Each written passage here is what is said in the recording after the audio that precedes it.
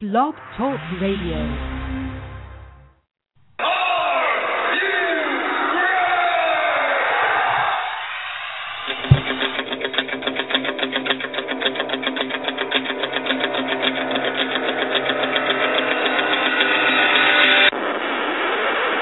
It's time for the Ken Reedy Show! I am the best in the world at what I do. Give me the microphone and go away! The best in pro wrestling talk. And that's the bottom line, because Stone Cold Jackson.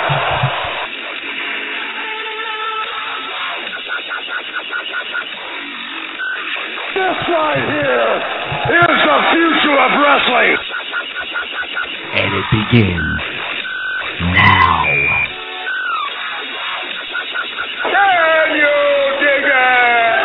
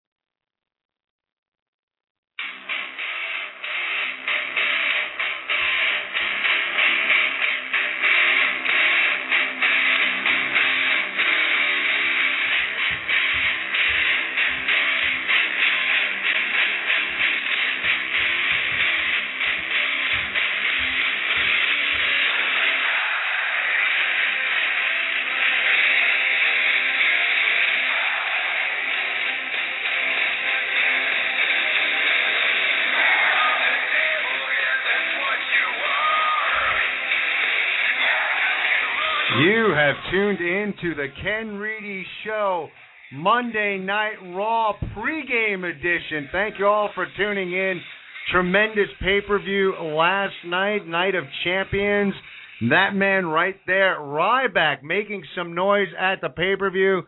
A guy who was languishing, was lost a bit in the shuffle. Who knows where his character was going to go? We got a bit of an idea last night, and we're going to get into that shortly. Pay-per-view last night, Monday Night Raw tonight. Ken Reedy Show, the best in pro wrestling talk. Thank you all for tuning in. Check us out on Facebook, facebook.com/The Ken Reedy Show. You can check us out on Twitter. @The Ken Reedy Show is our handle there on Twitter.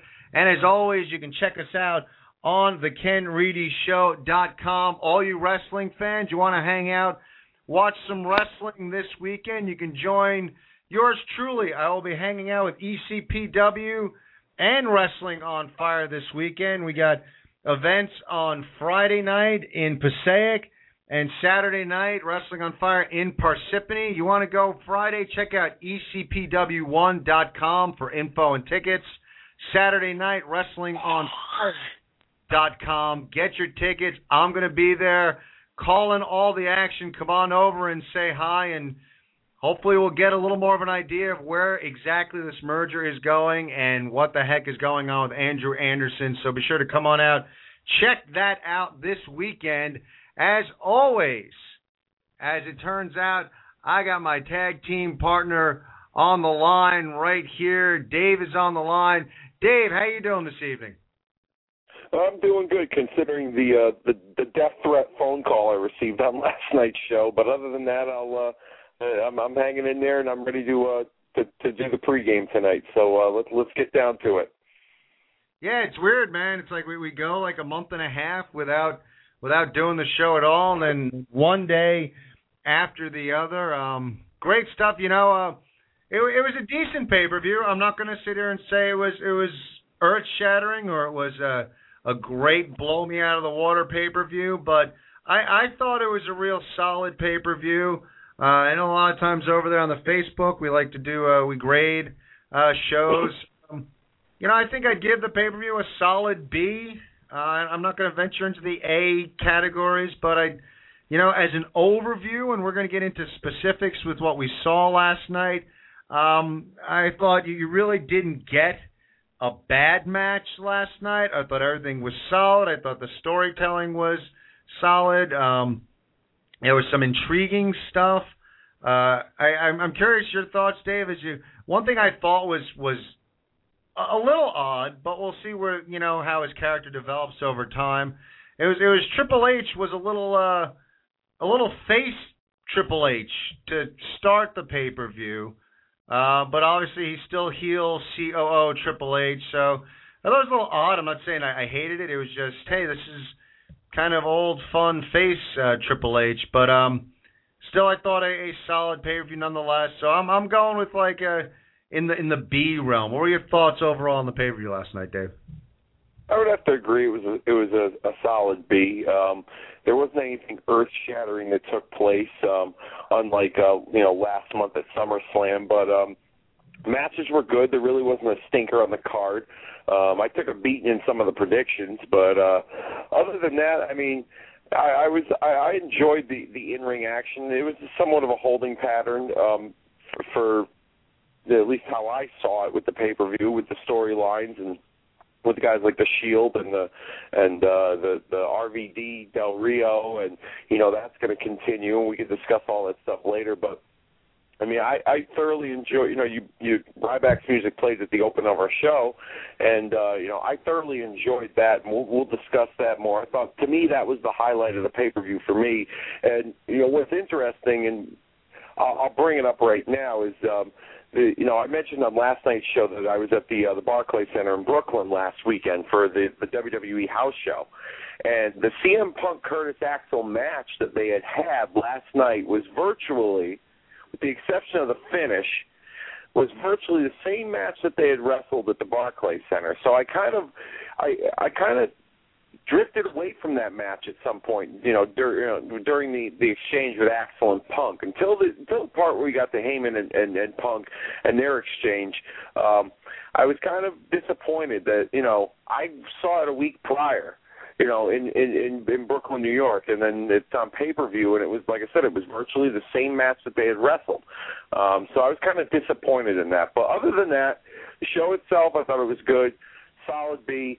They don't really have any complaints, no stinkers. That's about it coming from me. Yeah, you brought it up, so let's get into it. I mean, it's an interesting kind of I thought the match was okay. I do find myself coming out of the whole Axel thing, Curtis Axel, where exactly they're going with the character. The guy can't win a match.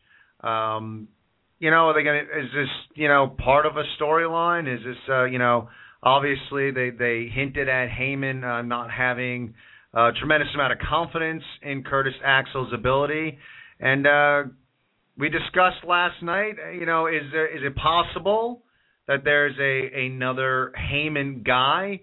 Kudos to the both of us, because we were talking and we both were. We could see Heyman getting the pin on CM Punk, and that sure enough wound up happening. We do see another Heyman guy, and interesting history between one Ryback and Heyman. Obviously, when Heyman was with Punk, did a lot to screw over Ryback as far as him winning the title from CM Punk. Now the shoe is on the other foot, so to speak. A man, a performer, a character in desperate need of some sort of revamping, retooling. They were trying the bully thing in the back. I don't know if that was really working to help put this guy over. Right now with Ryback, allying him with Heyman and what Heyman can bring to the table as far as the verbiage for one Ryback. Now all of a sudden you look at Ryback as a main player. Ryback quite possibly is on the fast track to being back in that main event status. I think it's a great move, both for the character Ryback and for Heyman. And you still have a hungry, pissed off, decimated CM Punk to contend with. Everything that transpired as far as the outcome, the end result of the match, to me, Dave, a lot of positive coming out of this. Yeah, definitely. I mean, it got a good reaction when he jumped in the ring. I enjoyed it. I liked that. I liked the fact that there is history with Ryback and CM Punk and Paul Heyman.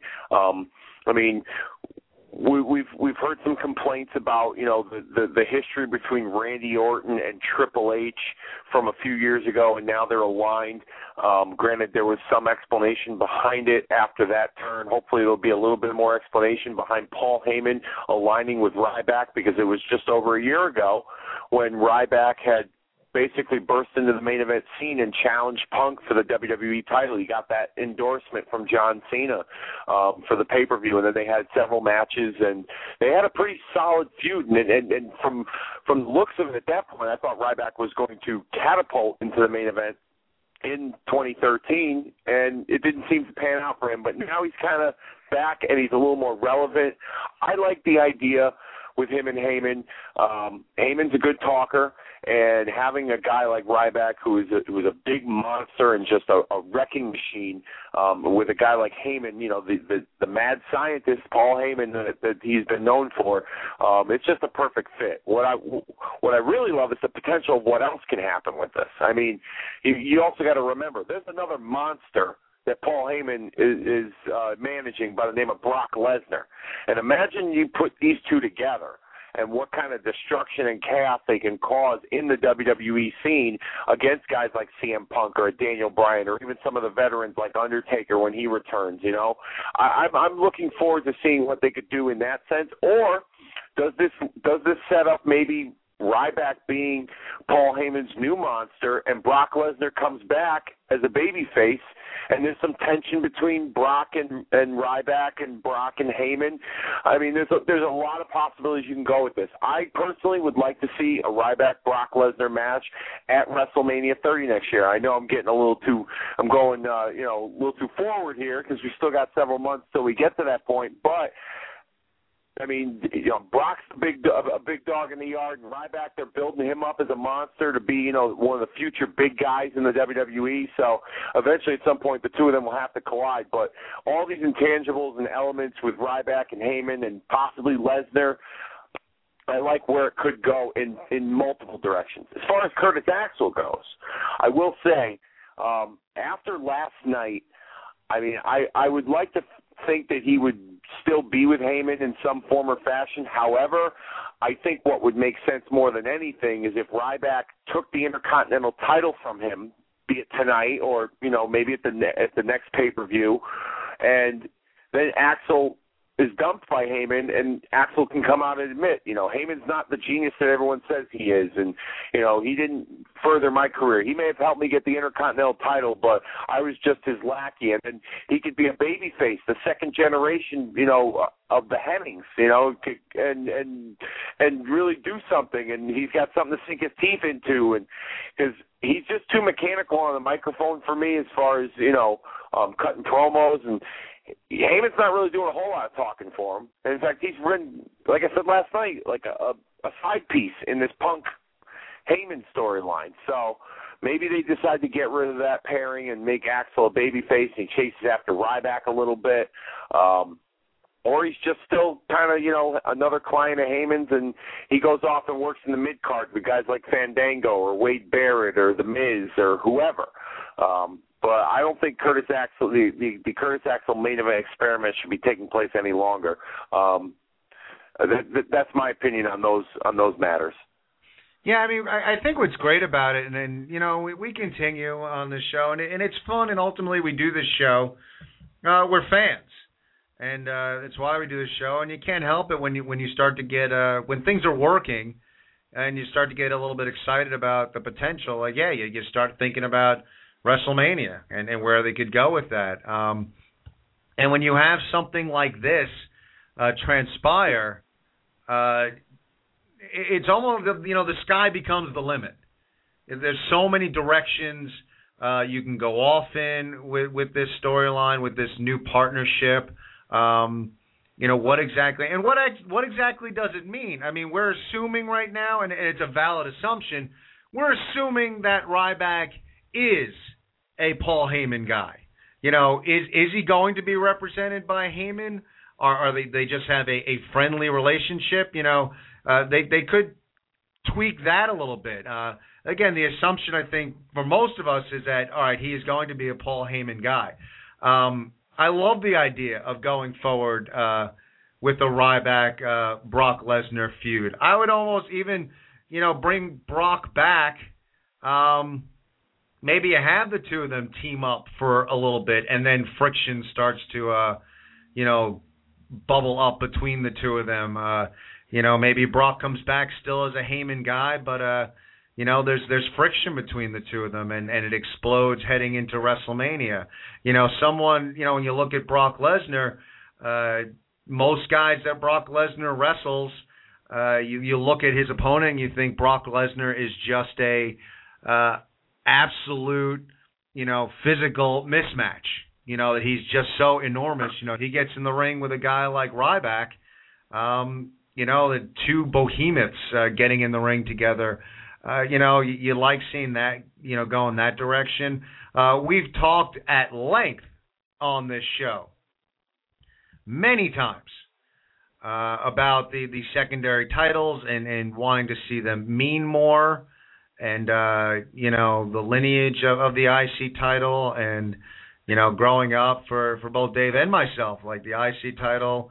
There were times it got damn near close to the same prestige as the WWE title.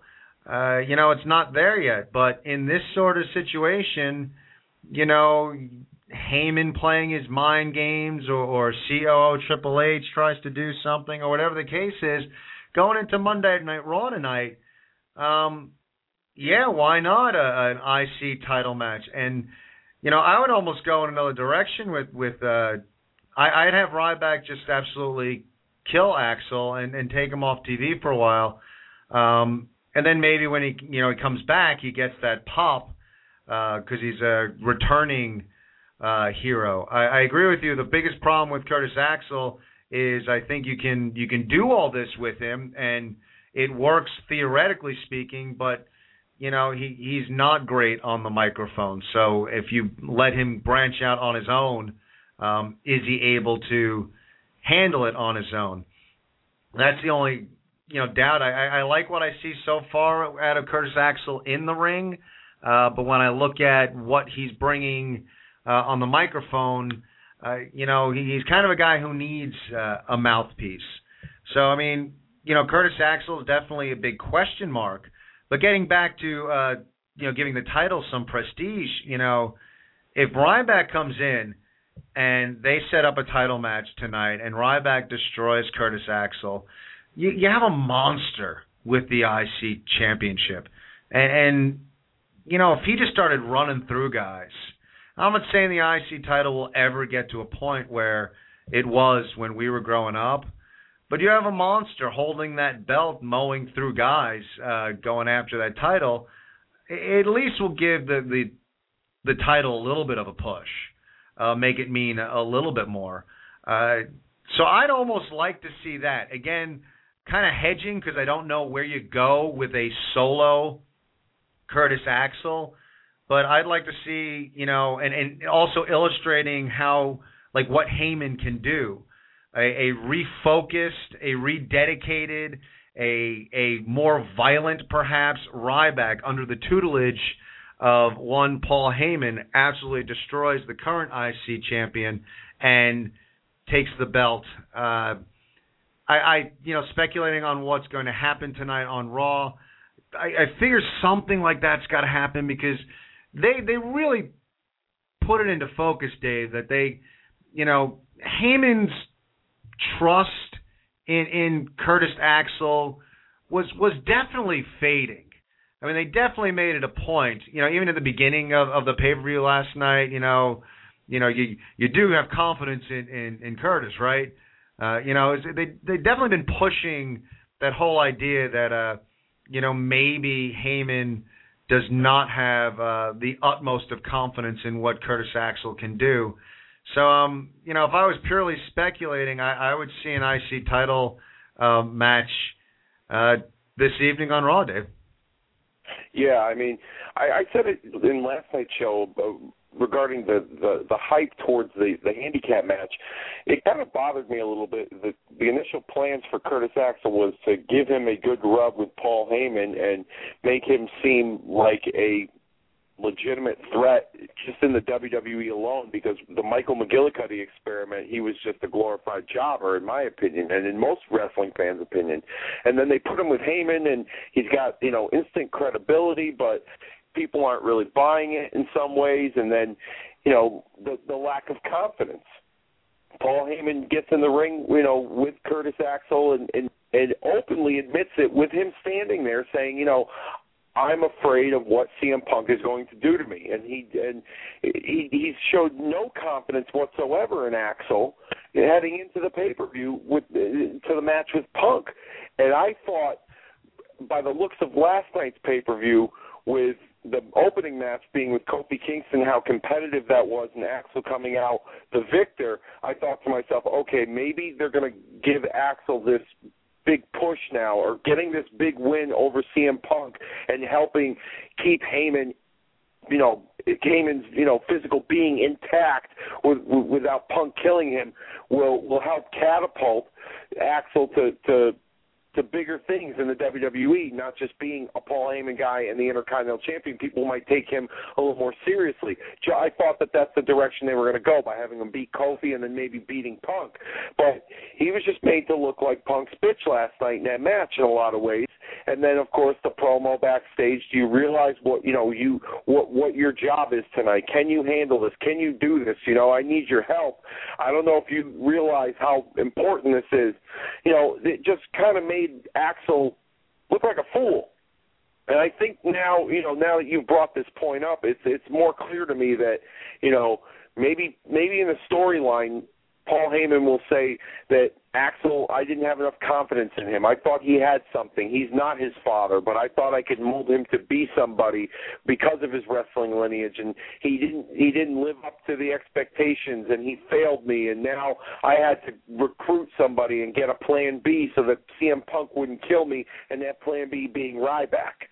I could kind of see that going in that direction. Maybe, with the involvement that Triple H had in the beginning of the show with Axel last night, maybe Triple H books Axel in a match with Ryback, and Paul Heyman plays stupid and is like, I don't know, I didn't ask for his help, he's not my client, but I support you, you're going to win the championship, and then he turns on Axel and Ryback walks out with the title tonight. I mean, I could see something like that taking place. So, as far as the events that led up to last night and then eventually what took place, I don't see Curtis Axel being a Paul Heyman guy for very, very long. And here's another thought that just came to mind, too. With the recent firing of Cody Rhodes and his second-generation lineage with Dusty, his father being the American Dream, Dusty Rhodes, his brother Goldust, and Curtis Axel with the third-generation, lineage that he has with his father, Mr. Perfect Kurt Hennig, and Larry the Axe Hennig, maybe we see kind of a second-generation, not a stable, but maybe some sort of union, like a short-term thing with Cody Rhodes and Curtis Axel against this, Triple H regime maybe, or maybe even against Heyman and his group sometime down the line. I don't know.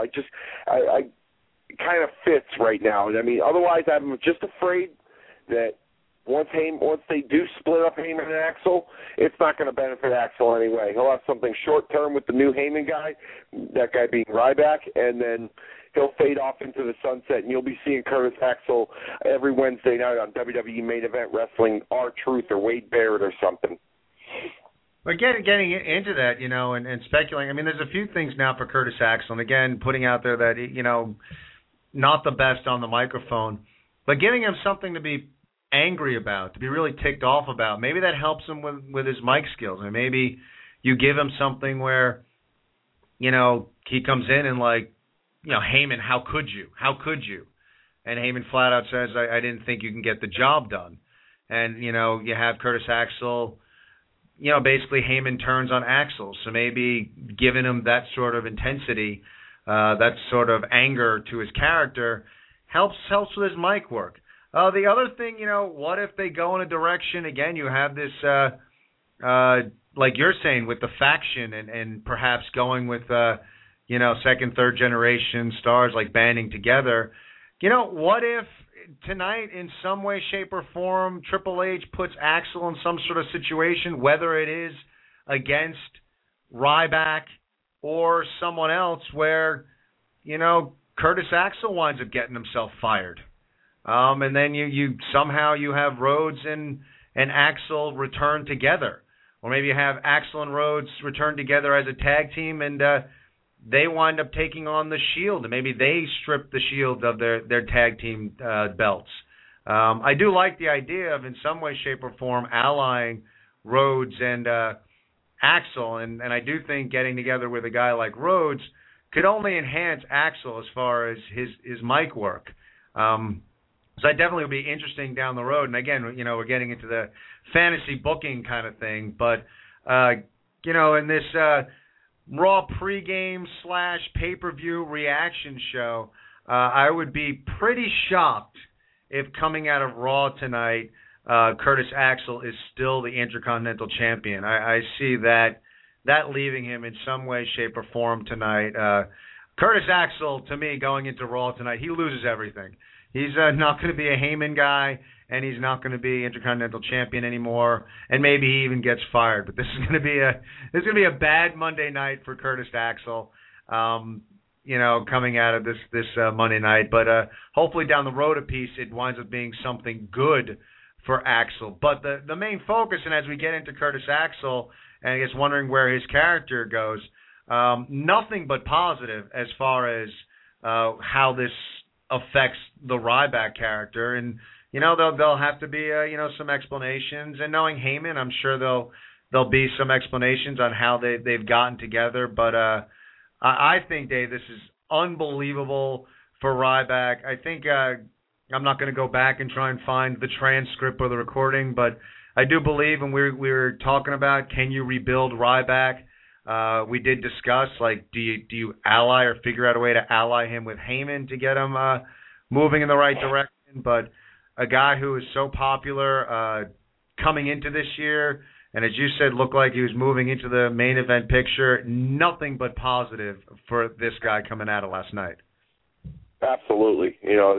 They believe in him. They got faith in him. Vince has always been known to like big guys, and Ryback's got a good look. He's not the greatest talker. He's okay in the ring. I mean, he's a big guy. He does what he does, but he does it effectively. Let's just put it this way: you're not going to have him do drop toe holds and hurricane ranas and German suplexes, and he's not going to be a technical wrestler by any means. He's a mauler. He's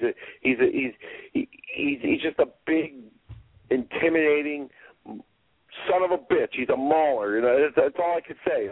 And they have faith in him, and they, Vince, like I said, he loves big guys, and they got I think he's got a bright future. I've said it for a while now. A lot of people have soured on Ryback since his decline, but he put him in the right position, the right spot. I think he can excel and shine real well. And I think with Paul Heyman, the sky is the limit for Ryback. Nothing but good things. And I wouldn't be surprised if we see Ryback back in the title picture, or at least back in some more relevant storylines at the top of the card before the end of the year. And with being with CM Punk, he's already on that fast track to do that. Yeah, and it really it shakes things up a bit. You kind of see where things were going. The Triple H and his COO storyline, and Daniel Bryan and Randy Orton, all that stuff going on. Punk, Heyman. You kind of see the writing on the wall as the storylines are going to progress over time. There's this Ryback with Heyman thing just throws a wrench in the works, and who knows where they're going to go with it. But it does catapult him, and I think you bring up some real good points. I mean, when it comes to Ryback, is he amazing in the ring? No, I guess, but he does what he does well, and you kind of need those brawlers. Not everybody has to be an uber technical guy. I think Ryback is good at what he does. I get the comparisons to Goldberg. I mean, there is a lot of Goldberg there, but I think there's a place for him. Obviously, a guy who looks like that, there's a place for him. And I do think that there's it's so easy to throw the criticism towards guys and saying, he can't talk. I don't think Ryback, look, no one's going to ever confuse Ryback with Dusty Rhodes or Roddy Piper or Ric Flair. I mean, I get that. But I honestly don't look at Ryback promos and think it's horrible. I think his promos fit who he is. The other night, I really got a kick out of when he was trying to illustrate his interview skills and beat the hell out of that jobber backstage. And then, after he beat him up, he's standing there with the mic, and he goes, "Now, guys, back to you." I thought that was hilarious. So, I mean, I think he can do certain things on the mic. Again, I'm not going to want him to cut like a 10-minute promo. But as long as you keep Ryback's promos short and sweet, let him grunt a little bit, say some intimidating stuff, and then get away from it, and then, teaming him with Heyman, that Heyman's doing the bulk of the talking, I think he's going to be fine right now as far as his promos go. Heyman's only going to, and who knows, being with Heyman, Heyman may be teaching Ryback behind the scenes, and maybe his promo work gets a little bit better. But, Dave, when people get all caught up with guys and say, oh, his mic skills are terrible, like we've talked about, like Curtis Axel comes off as mechanical, and that's where like his mic skills kind of fall short. I think at least for Ryback, his promos fit his character. Again, not amazing, but I'm okay with Ryback on the mic. Yeah, I mean, it's funny you mentioned the interview on Friday night when he was doing the interview segment as the backstage, interview guy. I kind of thought that was the direction they were going to go in with him for a little while, and then eventually it would turn into along with the bullying, and eventually it would turn into somebody coming back or somebody, not taking it anymore and sticking up for whoever and having a feud with Ryback. I kind of like that stuff. He brought a little bit of personality to it, but it was kept short and sweet. There wasn't a whole lot, for him to have to remember with his lines. Like, unfortunately, like Brock Lesnar last year when he was redundant and spoke, over 10, 15 minutes and just kept repeating himself, and he was, he just looked like he was confused out there. They've limited Ryback to what he's got to say. I mean, Ryback had a catchphrase that just said, "Feed me more." That's all he had to say, and the place would go nuts. And then they would chant it along with him. So having Heyman now talking is going to help him, but at the same time, he's for what he does, it's simple and effective. He doesn't need to do a whole lot of talking. He's a big dude, and he's going to beat people up. And to be honest with you, that's why a lot of the wrestlers were back in the day when they had a manager.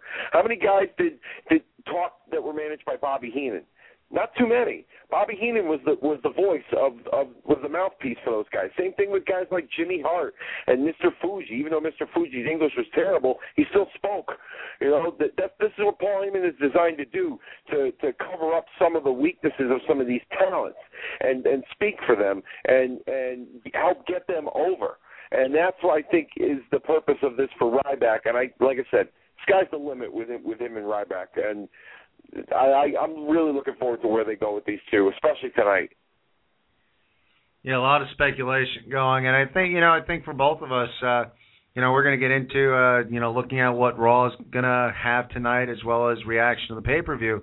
But for both of us, to me, that was the most significant thing. Even though we had a WWE title change there, the most significant thing to come out of this, I think, is a guy that really was with no direction, that they've given him a solid purpose now, and again, catapult him. He gets real close to the main event real quickly. I mean, arguably, looks like they're going to be obviously entering a program again with CM Punk, and maybe CM Punk technically is not in the main event picture per se at this moment, but he's a main eventer, and so Ryback on the fast track back into the main event picture right now. Very good for him, for a guy who we're looking at a lot of positive going forward and definitely dipped a lot.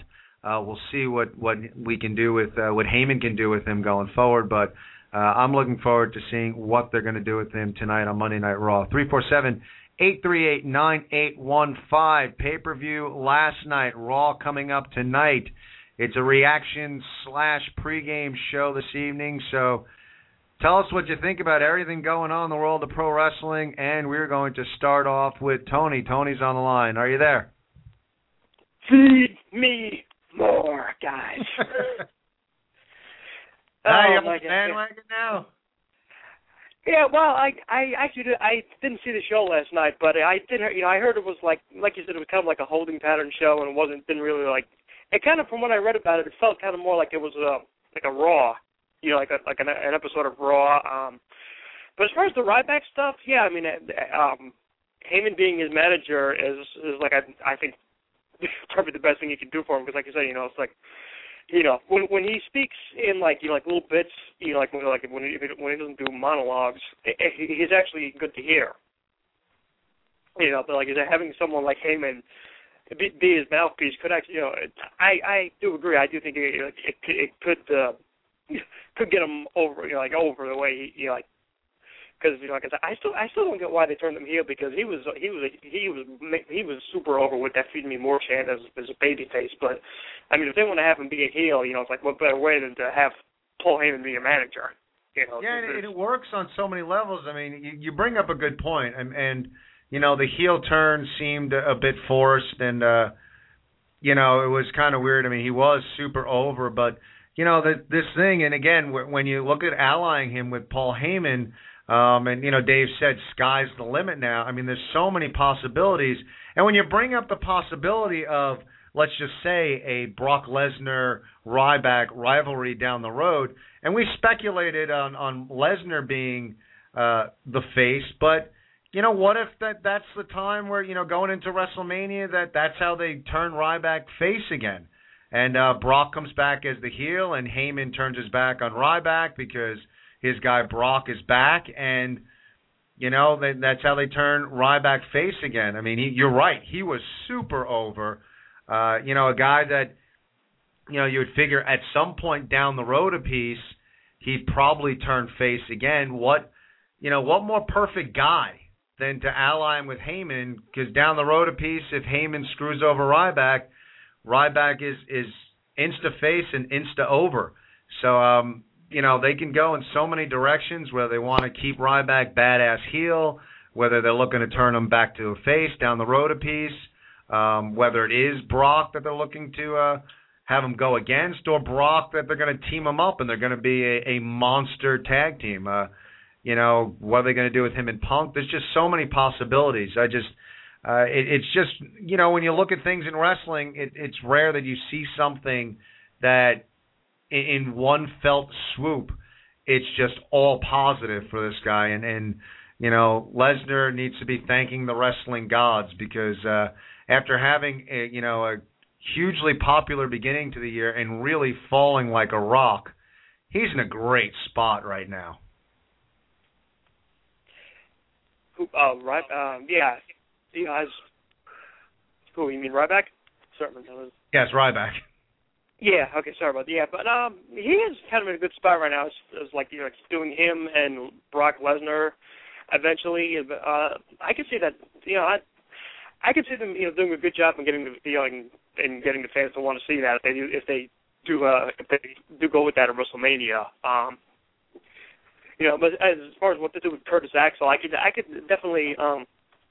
I could see, what you talked about before happening tonight too, but like I say, the thing is, like you said, he doesn't have the charisma that his dad used to, which is, it's like I say, his mic still, so he needs a mouthpiece, which is the only kind of like drawback I see to that happening. But I can definitely see that, like what you were saying before, it's like Heyman just telling Axel, well, I wasn't totally confident that you can get the job done, so he had Ryback as the backup guy. And and then I could definitely see that happening. What do you think? I'm just curious, like when it comes to Curtis Axel, like what are your thoughts on him? I mean, do you see? It's interesting because he's still young. his dad is the character evolved over years. You look at some of Curt Hennig's early work, like he wasn't gold on the microphone from the very beginning. He got better. I'm just curious, like, what are your? I mean, do you see Curtis Axel rising up the ranks? Do you think he's just going to be a mid-carder / jobber? I'm curious, Tony, what your thoughts are as far as where you think Curtis Axel can go. I don't know. It's kind of early to figure that out, I guess. Because like I say, I think he's a solid to good. He's solid to good in the ring. I think his matches are good. But like I say, if maybe if he can develop the maybe I don't know, maybe in like a year or so he could, his mic skills will improve too. I don't know, maybe I don't know if he'll ever be like the guy, like the top guy, but it's. I mean, I could see he's been around for like 2-3 years now. I forget when NXT season 2 began. He's certainly better than Miz. Let's just put it that way. Well, yeah. That's a no-brainer, but because the Michael McGillicuddy thing was that name was just stupid. But I don't know as far as like what to do. I actually like. Dave, was your idea to put him with Cody Rhodes as a team? Like, not necessarily a tag team. Maybe they just like form like a union, like an alliance of some sort, something short term. Because I think Cody is better than being in a tag. He's done tag team with Ted DiBiase, Damian Sandow, but they have that link of being like second generation wrestlers. And so, like I said, last night Triple H forced Axel to defend the Intercontinental title, and he's if you remember, Axel was the first. He had his debut match as a Heyman guy against Triple H, so there's a little bit of that bad blood there. He books, Axel in a match against either Ryback or even somebody like Ken's idea about maybe, if he loses the match, he gets fired. And then you got like I said, you got that second generation link between the two of them, and they come back, and they could go. Axel could go after. Heyman and Ryback maybe further down the line, but it was Triple H that fired him in the meantime, and him and Cody can come back, and maybe they can take out the Shield, or they can go after Orton or something like that. But I think just something short term to kind of give Axel somewhat of a rub, and he doesn't really need to talk. Cody's not a bad talker. I mean, he cut that on fire promo when he left the arena that night when he got fired. So he doesn't really need to do a whole lot of talking, but just something short term to kind of jumpstart a babyface run maybe for him. Yeah, interesting. And just curious, Tony. Before we let you go, is there anything going into tonight's Monday Night Raw that you're really looking forward to seeing? I'm anxious to see what Dusty's got to say. What Dusty's going to have to say. I agree. And anytime, just give Dusty a mic and sit back, relax. I'm sure if they let Dusty have a couple minutes and he gets to cut a promo, he'll be a leading candidate for the nod of approval our next time around when we do it. But looking forward to hearing Dusty. Looking forward to hopefully they give him some time with the mic and he gets to cut a real good promo, because he's just a guy, like he's always gold when he's got a mic in his hand. Tony, thank you for calling. We'll talk to you next week. Again, you guys remember Tony, best blogger in the business. Check out thekenreddyshow.com. Each and every week he blogs on Raw, SmackDown, and Impact. Thanks a lot for the call. We'll talk to you next Monday. All right, guys. Take it easy. Yeah. And there's Tony's take on things. It's funny because I guess, Tony didn't watch the pay-per-view, but, heard what happened, and a lot of excitement surrounding Ryback and what happened there. So, interesting stuff. And we're going to continue with the phones because we got Mr. Trivia on the line. Haven't heard from him in a while. Mr. Trivia, are you there? Yeah, hey, guys. Welcome back. Thanks. Welcome aboard. Thanks for giving us a call. What do you got for us tonight? Well, the pay-per-view last night, unfortunately, I saw only 2 matches. Fell asleep for the rest of them, but It was a pretty good 2 matches that I saw. I saw the CM Punk match and I saw the Daniel Bryan match. So it turned out those 2 matches turned out pretty good. I was kind of surprised with the Daniel Bryan match. I think that there's going to be something going on tonight where maybe Triple H might do something as far as the title goes again. And, you know, they didn't want Daniel Bryan to be champion to begin with, and now he's champion. So, I don't know, you might see something going on with the title tonight. I'm also looking forward to hearing the Bull of the Woods, Dusty Rhodes, should be on tonight, which is going to be interesting. But, Ken, every time I mention this, for some reason, for the last some odd months, you have your co-host over there who is obviously the smartest man I have ever met in the wrestling business.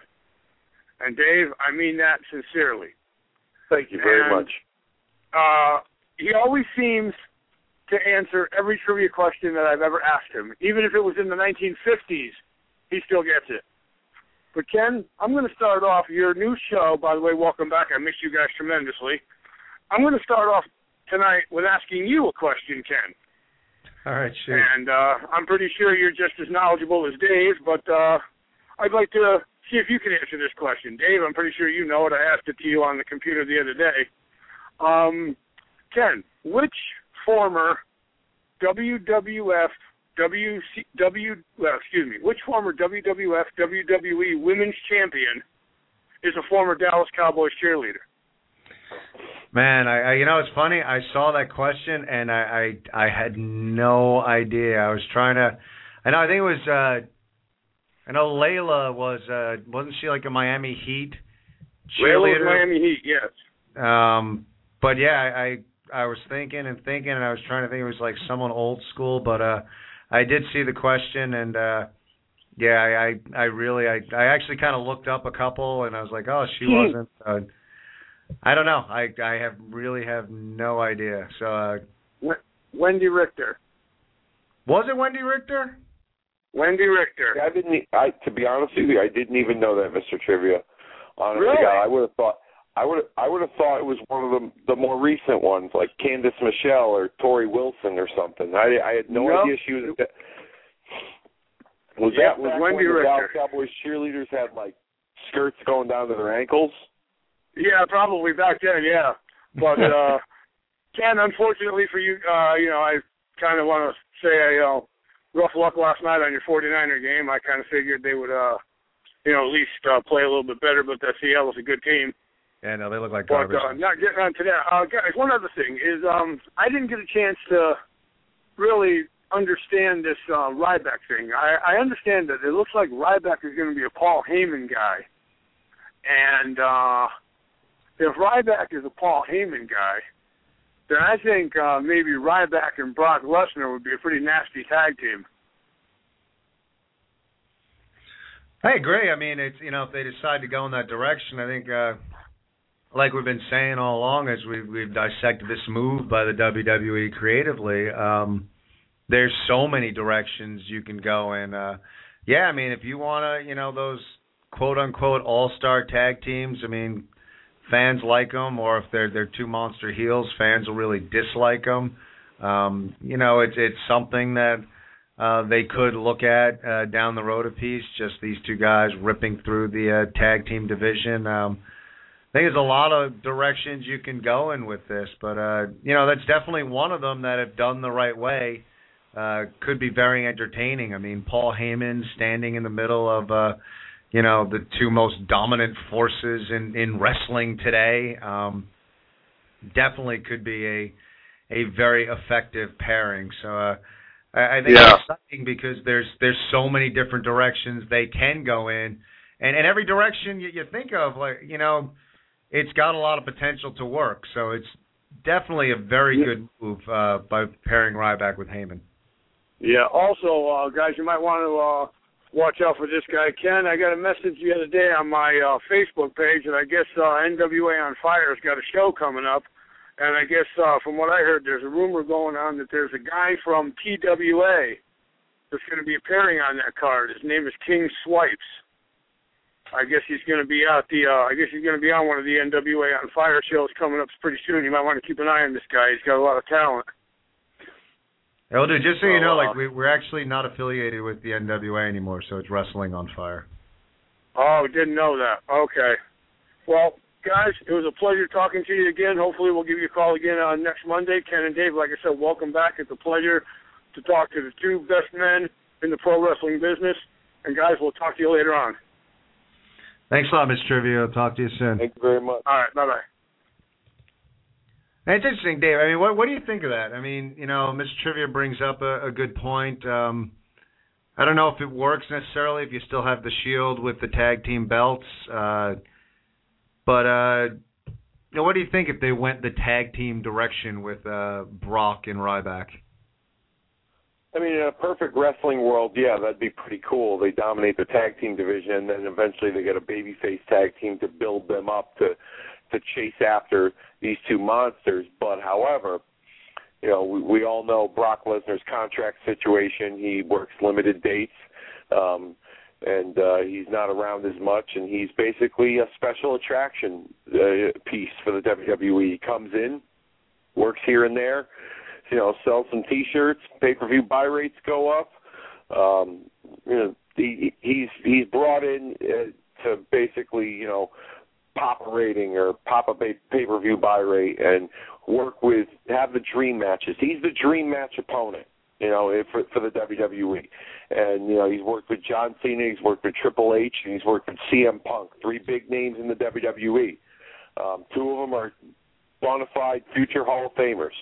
So I think Brock Lesnar and Ryback as a tag team, I mean, like I said, in a perfect world, it'd be pretty cool. However, for the situation, I don't think it allows it right now, if at all. Unless Brock Lesnar says, "Hey, I want to be here every day," which he doesn't, because that's the reason why he left. You know, in the first place 9 years ago, he didn't want to be with the company every day.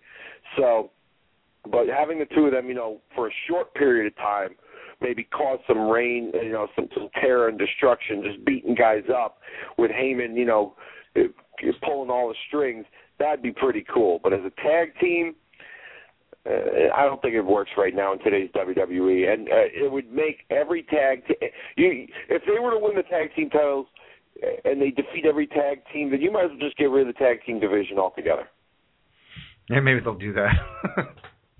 But as we talk and we're so positive and happy and you know, yay, go Ryback after being a sinking stone for quite some time.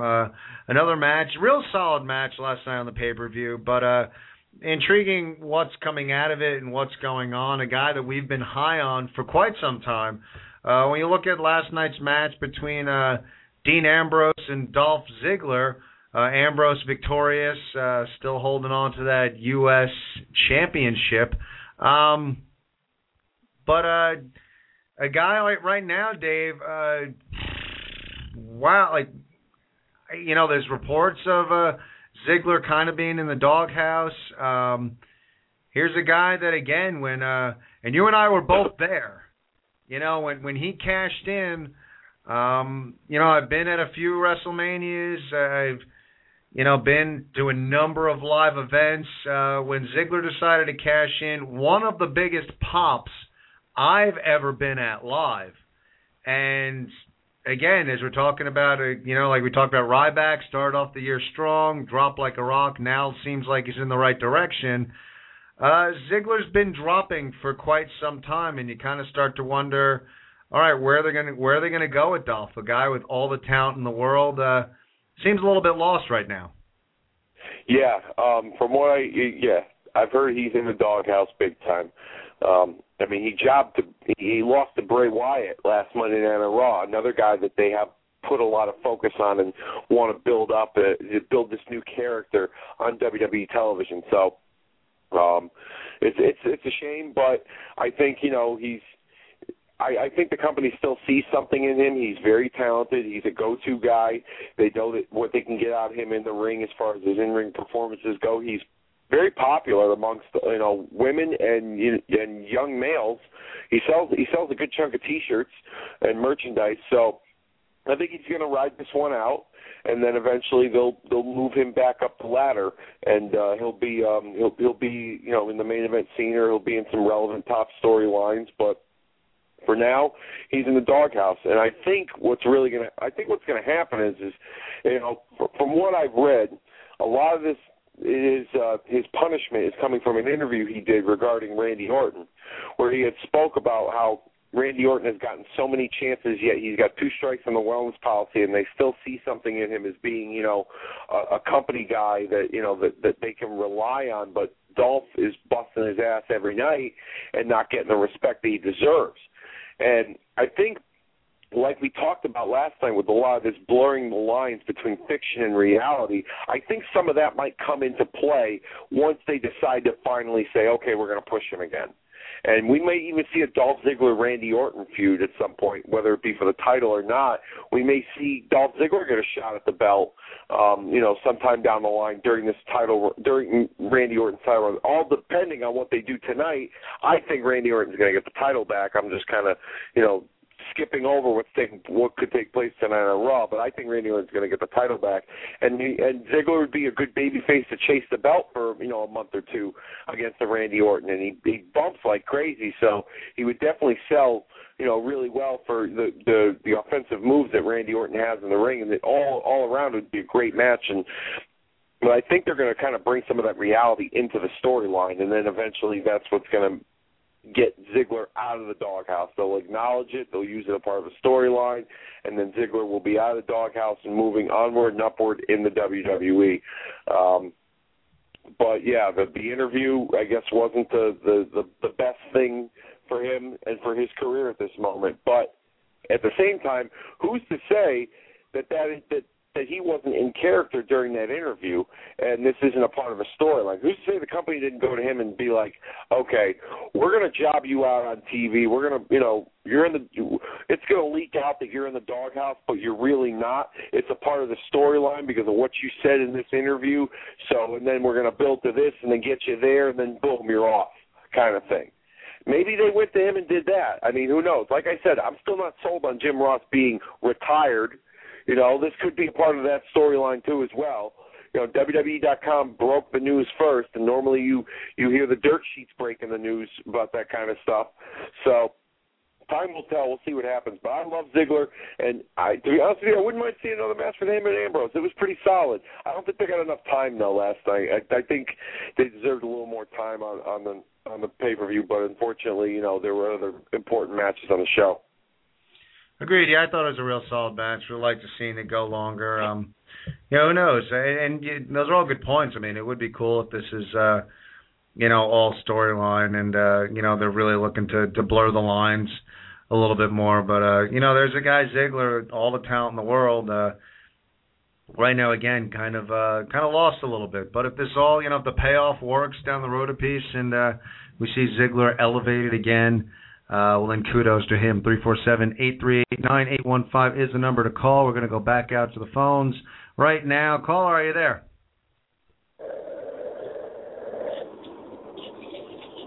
Caller. I have an 860 number. Going once, going twice. All right. Sorry about that. Call us back. I got an 860 number. Pulled you up. Sorry you weren't there, but call us back. We'll try and get you on ASAP. So 347-838-9815. Again, this is our new time slot. Each and every Monday night, you're going to get to check out a Raw pregame show coming at you each and every Monday night. And Sundays, we're just going to go pay-per-view nights. So going with that pregame kind of format. So and you come home from work and you're getting ready to watch Monday Night Raw, get your dinner ready and hang out and listen to the show for a little bit as we take you right into Raw at 8 o'clock, 6 to 8 p.m. each and every Monday night, giving you the best in pro wrestling talk. And we want to hear from you. 347-838-9815 is the number to call. We've hit on Ryback. We touched a little bit on Ziggler. So much more to talk about going into Monday Night Raw. We haven't even hit on Daniel Bryan, the brand new WWE champion. What is going on there? How is the COO Triple H going to react? Is Randy Orton still the face of the company? Where do they go with them? Obviously, shaking things up a lot with a brand new champion, and there's a lot of stuff to talk about coming out of the pay-per-view and going into Monday Night Raw tonight with a brand new WWE champ. But we're going to get right to that on the other side of the break. But now it is time for the 50-50 Day 5 News Report. Thank you very much, Ken. Welcome back. The illustrious return of the hashtag Day 5 News Report. Only heard here on the Ken Reedy Show at our new time slot every Monday night from 6 to 8 p.m., but you'll hear the Day 5 Report at 7 p.m., hopefully, if Mike Ferrer doesn't call before that. Now, on to the news. Our top story this week. ProWrestlingInsider.com reports that the WWE has released 3 developmental talents today. First, Jesse White, the son of WWE legend Big Van Vader, wrestled as Jake Carter and last appeared on NXT TV in January. Luther Ward, who wrestled as Omen, and Malik Omari, who was signed in early 2013 from the United Kingdom. In our second story, according to PWInsider.com, former WWE performer Mike Droese, who was otherwise known as Duke the Dumpster Droese, was indicted on charges of selling morphine to undercover authorities earlier today. Droese, who has been working as early Friday. He was arrested on Friday. I apologize. Droese, who has been working as a special education teacher in Centertown, Tennessee, was arrested Friday evening. In our third story, for you TNA fans out there, TNA knockout Mickie James' contract with TNA Wrestling has expired today, and she is now a free agent. James reportedly rejected a new offer from the company. And for those of you who do not like to be spoiled, do not like spoilers, either turn down the volume on the radio or on your computer, on your smartphone, your tablet, whatever you got, or just walk out of the room, because I'm going to spoil it for you. On this Thursday's Impact, Mickie James will be dropping the Knockouts title to one ODB as a way to write her off of television. In our fourth story this evening, a rather interesting story. Ken, you might find this one interesting, being a boxing fan. Former boxing heavyweight champion Riddick Bowe will make his professional wrestling debut for Preston City Wrestling on March 1st, 2014. PCW issued a press release this week announcing that Bowe will appear on the February 28th event for a contract signing. There has not been an opponent determined for Riddick Bowe yet. For those of you who aren't familiar with Riddick Bowe won the WBA, WBC, and IBF titles in 1992 and later won the WBO championship in 1995. And our final story this evening, the WWE has decided to cut costs at live events by no longer bringing along extraneous personnel like Zeb Coulter and Vicky Guerrero. Oddly enough, they still continue to pay 3MB to show up. Currently right now is 7:03 Eastern Standard Time. You just listened to the Day 5 News Report, only heard here on the Ken Reedy Show every Monday night at the top of the second hour. Ken, back to you. Good stuff, Dave. Thanks a lot for bringing the news to us, and it's good. Yeah, we prepared people that we were giving them a spoiler, but it was newsworthy, and that's why we wanted to do that. So we're not really we don't support the spoiler thing, but in our pre-show meeting, we decided made the most sense as far as relaying the news. So if we spoiled a big thing for you, we apologize. But we told you to turn down the volume, and I hope the volume is back up right now, because one of the new segments we got going on this show, we're going to alternate. We got the rant, and sometimes you're going to have the Rosen rant, and sometimes you're going to have the Reedy rant. And tonight you're getting the Reedy rant, because last night the pay-per-view, as much as it was a solid pay-per-view, and we're saying, B, maybe some people thought it was an A, but it was a solid, entertaining pay-per-view. But, oh my God, one thing that really bugs me, really gets under my skin, is don't treat me like an idiot. Don't treat me like I don't know. And you know what? When I look at the polls last night on the pay-per-view, just do away with them, because you had a real entertaining pay-per-view, and the polls, for the most part, were nonsense and made no sense. And the one thing, the polls illustrated two things to me.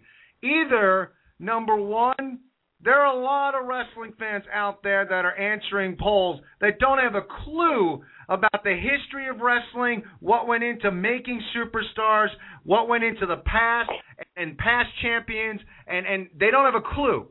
But more importantly, there's a big part of me that wonders, are these polls even polls? Is somewhere some guy deep in the dark reaches in a locked room in the dark with just his computer sitting there, and his job is just to make up results for the polls? Because some of the poll results were nonsensical. And I was okay, look, Hulk Hogan being the top WWE champ, okay, fine. But I mean, Ric freaking Flair gets 14% of the vote for the all-time greatest heavyweight champion? Are you kidding me? And if that's not bad enough, the fact that Booker T wins.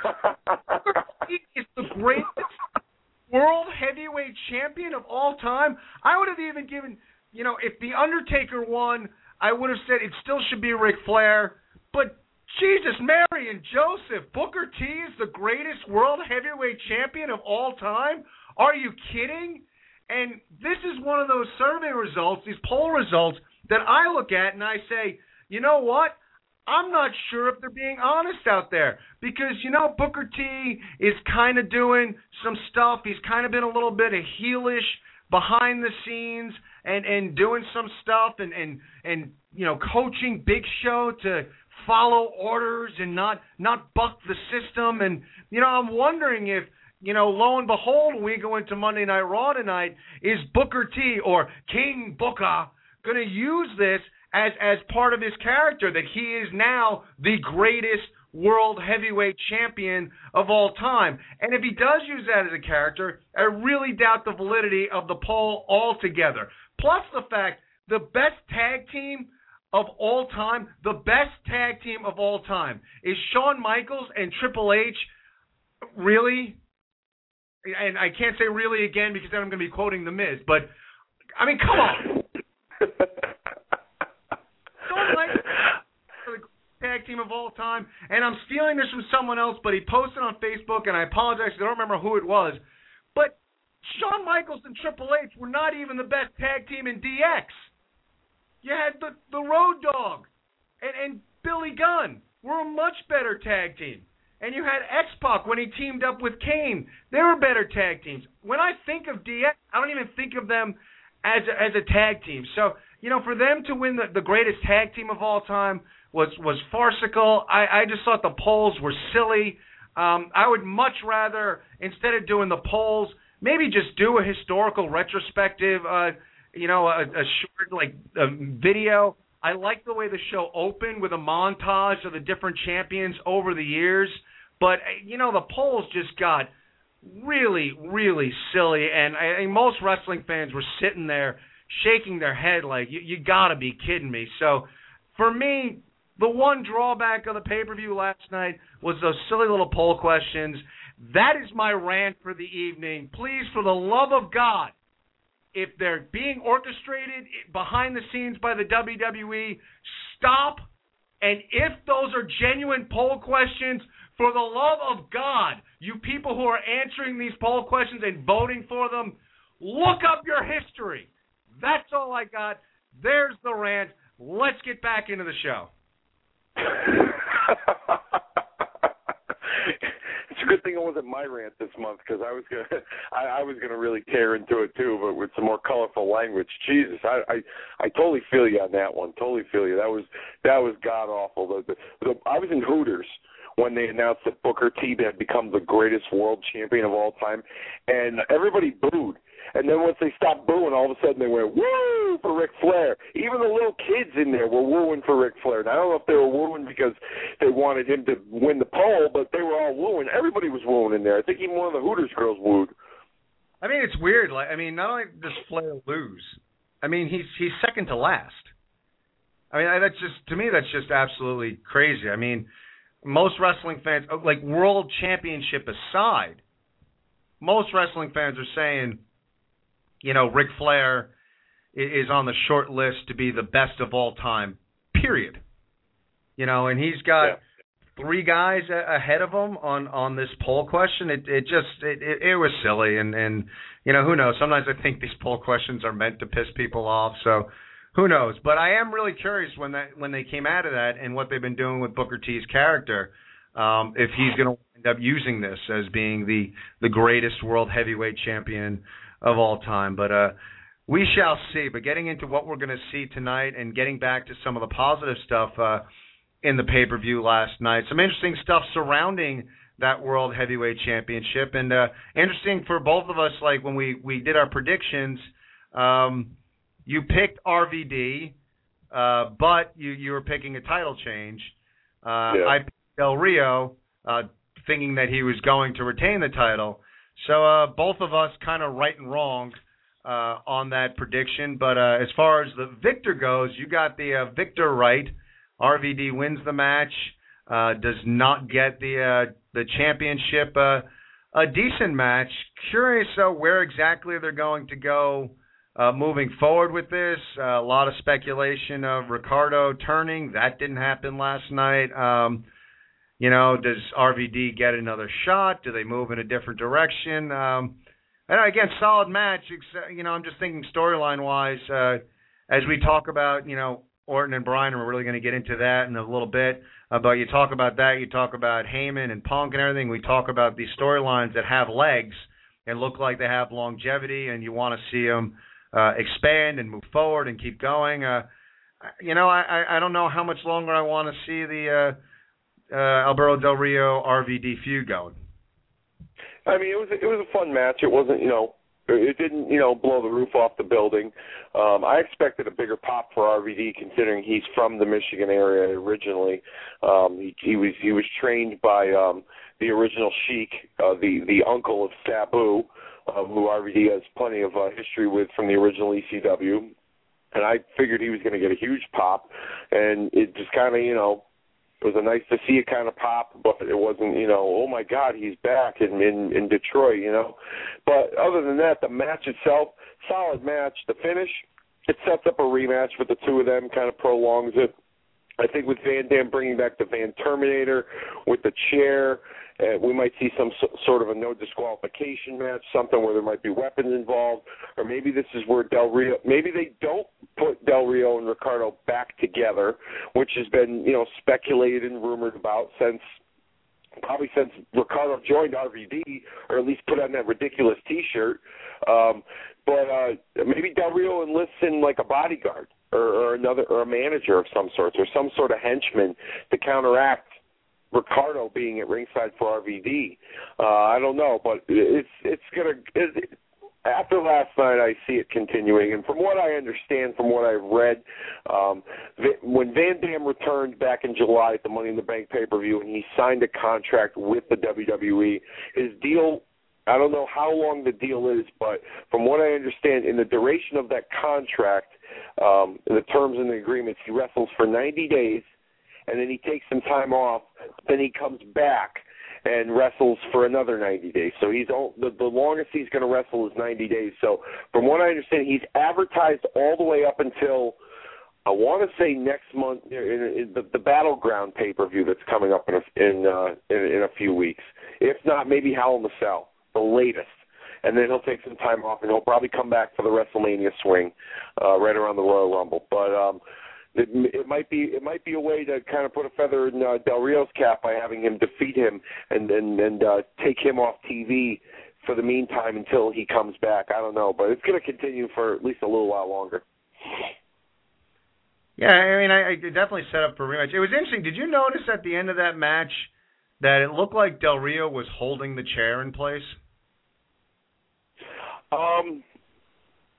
didn't notice it initially, but now that you mention it, I remember watching the replay when Van Dam when they showed the Van Terminator, and Ricardo. I mean, he had one arm, per the storyline, so he couldn't hold the chair up with one arm being on the outside. So I guess, you could. I remember seeing Del Rio's hands up. I don't know if that was the block from the chair hitting him in the face, or if he was actually there to hold it up. But I didn't notice that initially, but I could see that happening because I did see his hands near the chair at some point.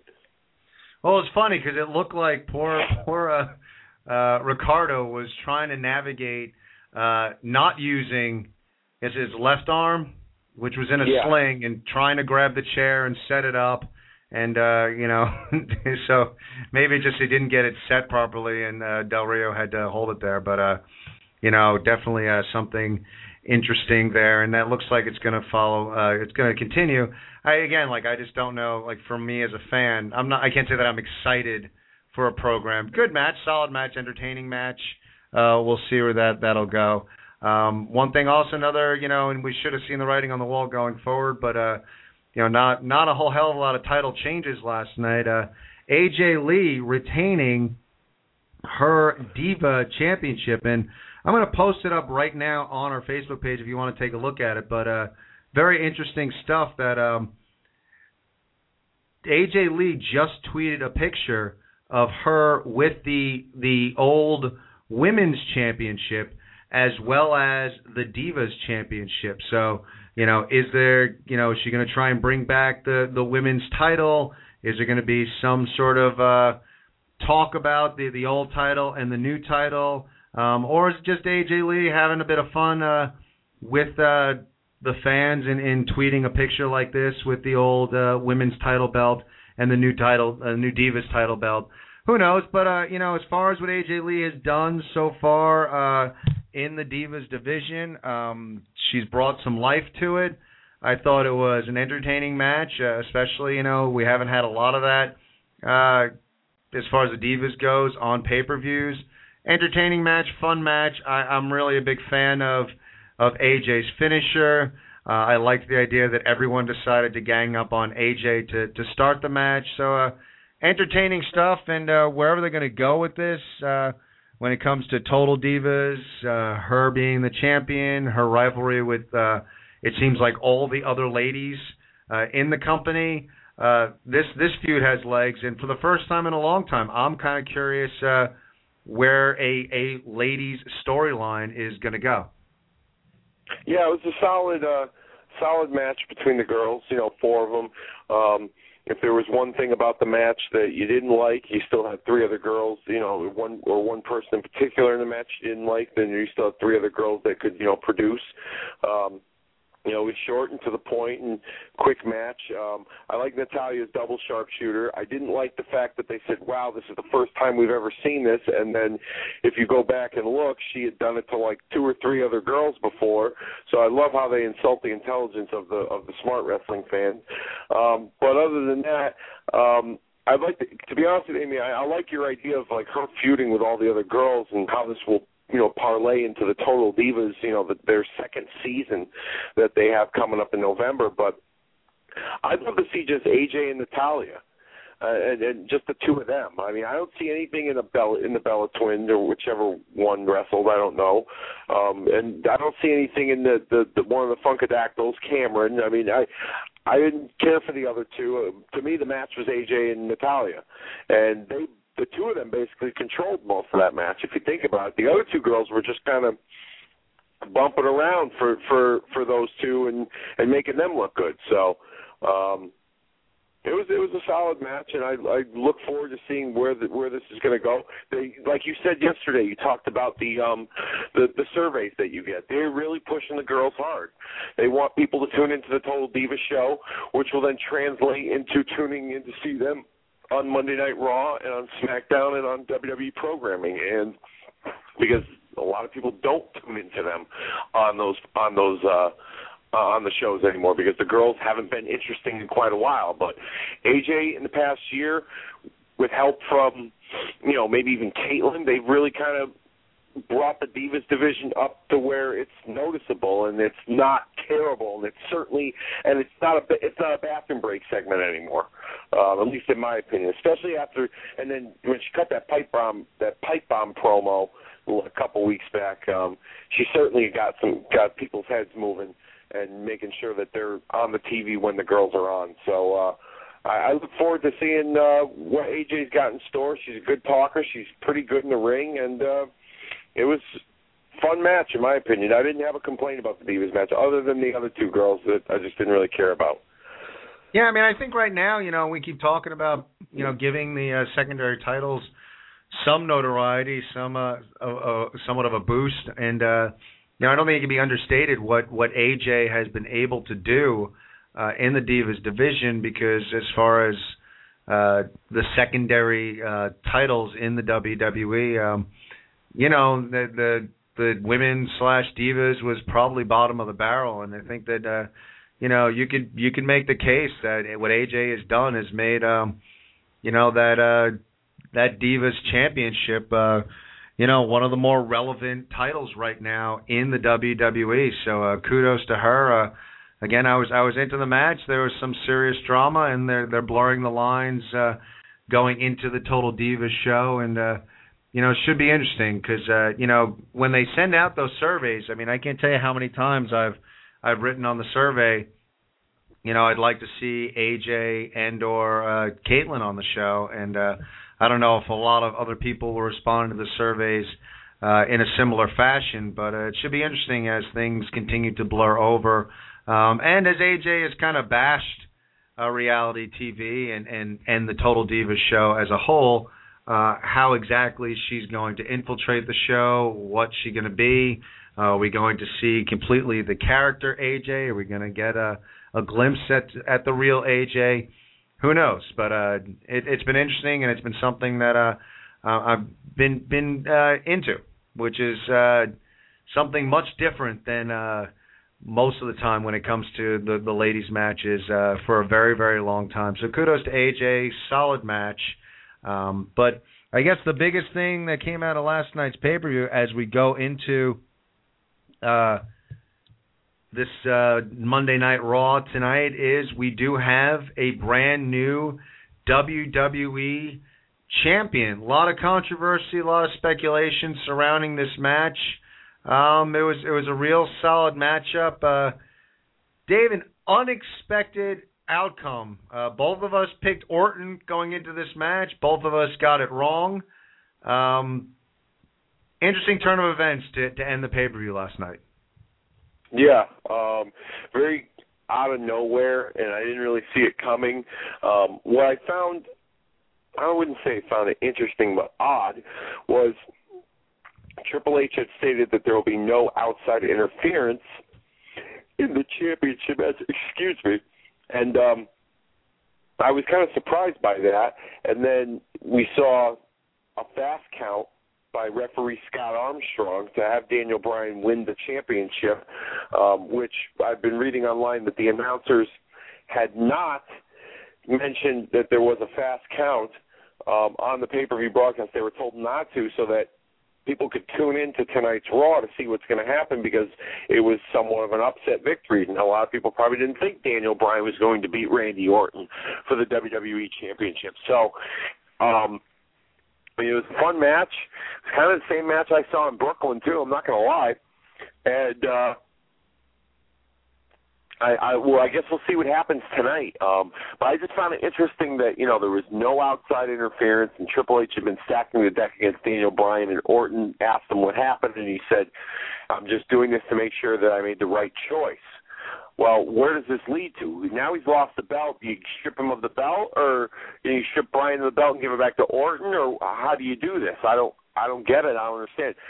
I kind of have a feeling that after tonight, I think Daniel Bryan will be stripped of the title, and after what Triple H had said to Orton about making sure he's the face of the company, maybe the two of them, Bryan and Orton, wrestle at the next pay-per-view for the vacant championship, and Orton can lay claim to winning it fair and square, and Triple H will will realize that is the face of the WWE. That is his guy. He made the right choice instead of Orton cashing in the Money in the Bank like he did last month at SummerSlam. I mean, it's just an idea, but I was kind of taken aback by Bryan when I kept waiting, like, is Hunter going to come out and reverse this decision? What's going to happen? But pay-per-view went to, faded to black, and now we got to tune in tonight to figure out who's, what the situation is with the title. But I could see the referee getting fired.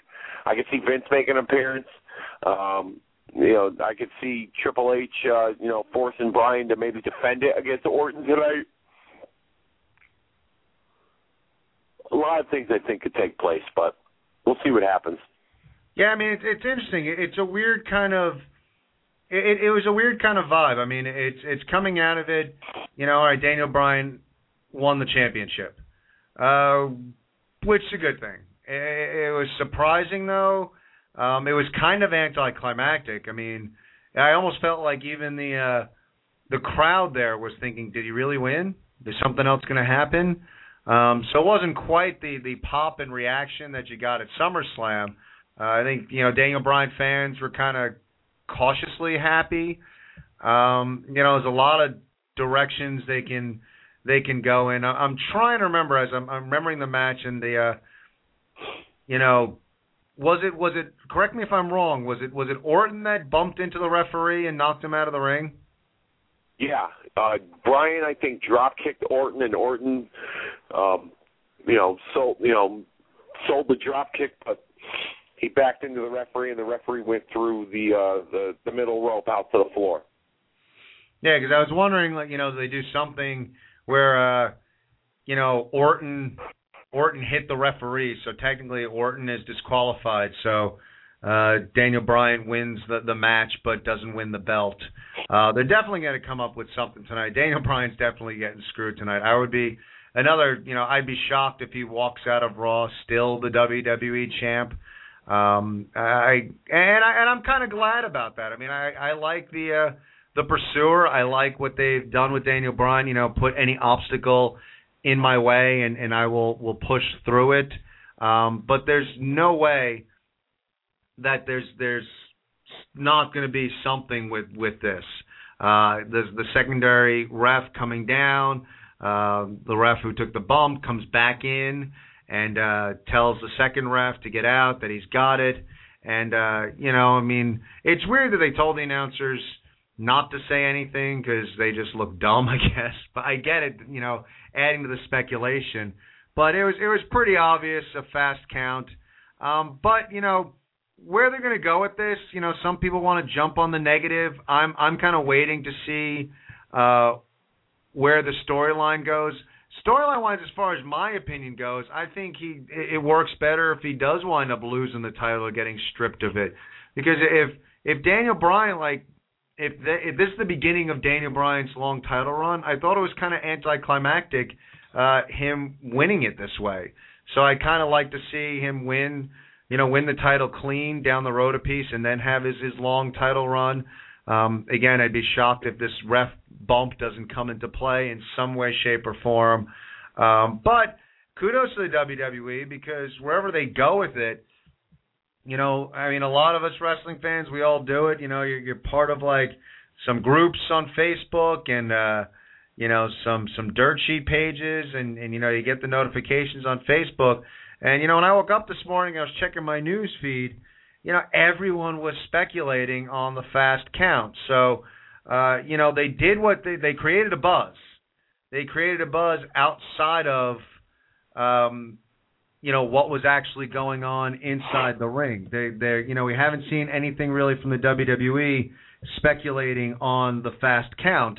Fans just know what they see. And even right now on WWE.com, it just has a picture of Daniel Bryan holding up the championship, and it just says, what does COO Triple H think of new champion Daniel Bryan? So they're kind of letting this whole thing kind of build on its own, and fans are discussing and debating, and it's creating a buzz. And, especially now with the WWE and it's football season, and you have Monday Night Football, and if you can kind of coming out of Sunday create a buzz that builds on its own, heading into Monday Night Raw, that is definitely a good thing, and it's a fun thing to speculate on because, it's I don't know where I'd bet, Dave. I mean, if I was going to bet on what's going to happen tonight, I think there's so many possibilities, whether they reverse the decision of the match, whether, like I said, they say that Orton was disqualified, so title doesn't change hands. They just flat out strip him. Do they say the match didn't count and they have a rematch? There's so many directions. Or like you said, do they just vacate the title? That match didn't happen. Nobody has the, a la Jack Tunney. It was the wrong decision, but the decision was final. So we're stripping Daniel Bryan, but we can't give it back to Randy Orton. Do they do something like that? There's definitely a slew of directions they can go in with this, but it's adding intrigue. It's adding that speculation, that fun kind of debating and speculating and wondering and discussing with friends and getting on social media and trying to figure out exactly what's going to happen. But I think the one thing we're all sure of is something's going to happen, and Triple H is definitely going to come out and have a statement. And who knows, maybe he has footage of other counts and how fast it's supposed to go, and then they show footage of his count. And, it's funny, man. I mean, I don't follow it. I mean, I watch enough wrestling, Dave, and I know some stuff. I know some trivia and things that go on, but, people are speculating on Facebook that, he's known for a slow count.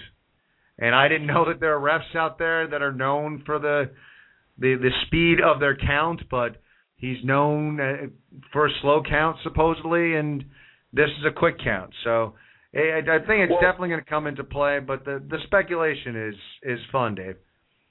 And unfortunately, I think we lost Dave somehow. So I don't know what happened to Dave. Dave, hopefully you're listening. Give us a call back, but we lost Dave just there. So as I was just stating, the speculation. See, I just got done with my point, and I'm going through it, and I'm thinking, all right, I'm just going to do all this. I'm going to talk about the segue and everything, and then I'm going to just segue right to Dave. And just as I finish my point, Dave drops off the line. So I don't know where he is, but hopefully you guys, if you pop on the Facebook, I'm hoping you guys are all still hearing me.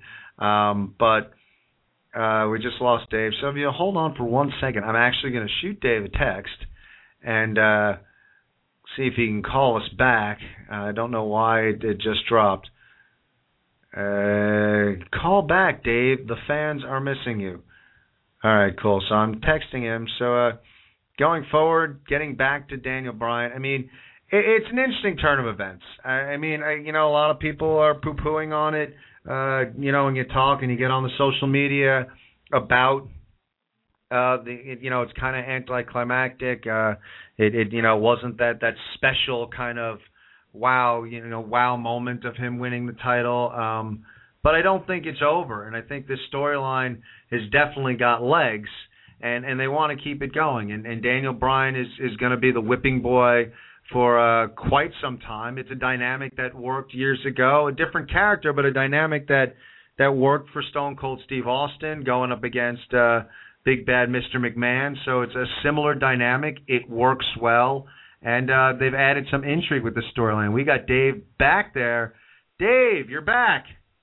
Yeah, I don't know what the heck happened. All of a sudden, I'm trying to talk, and then I could just hear the phone beeping and beeping and beeping. I don't know what the story was, but where were we?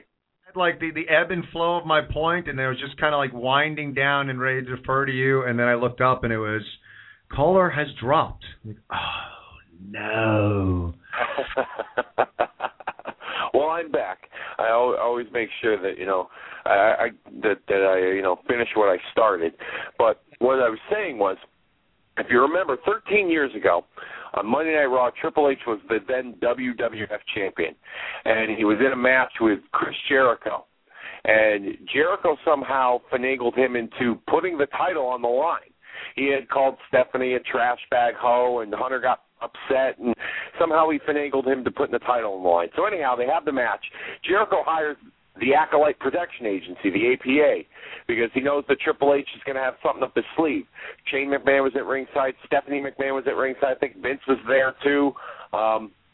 So during the match, it was a damn good match. If you ever watch it on the Chris Jericho's DVD, you got to check it out.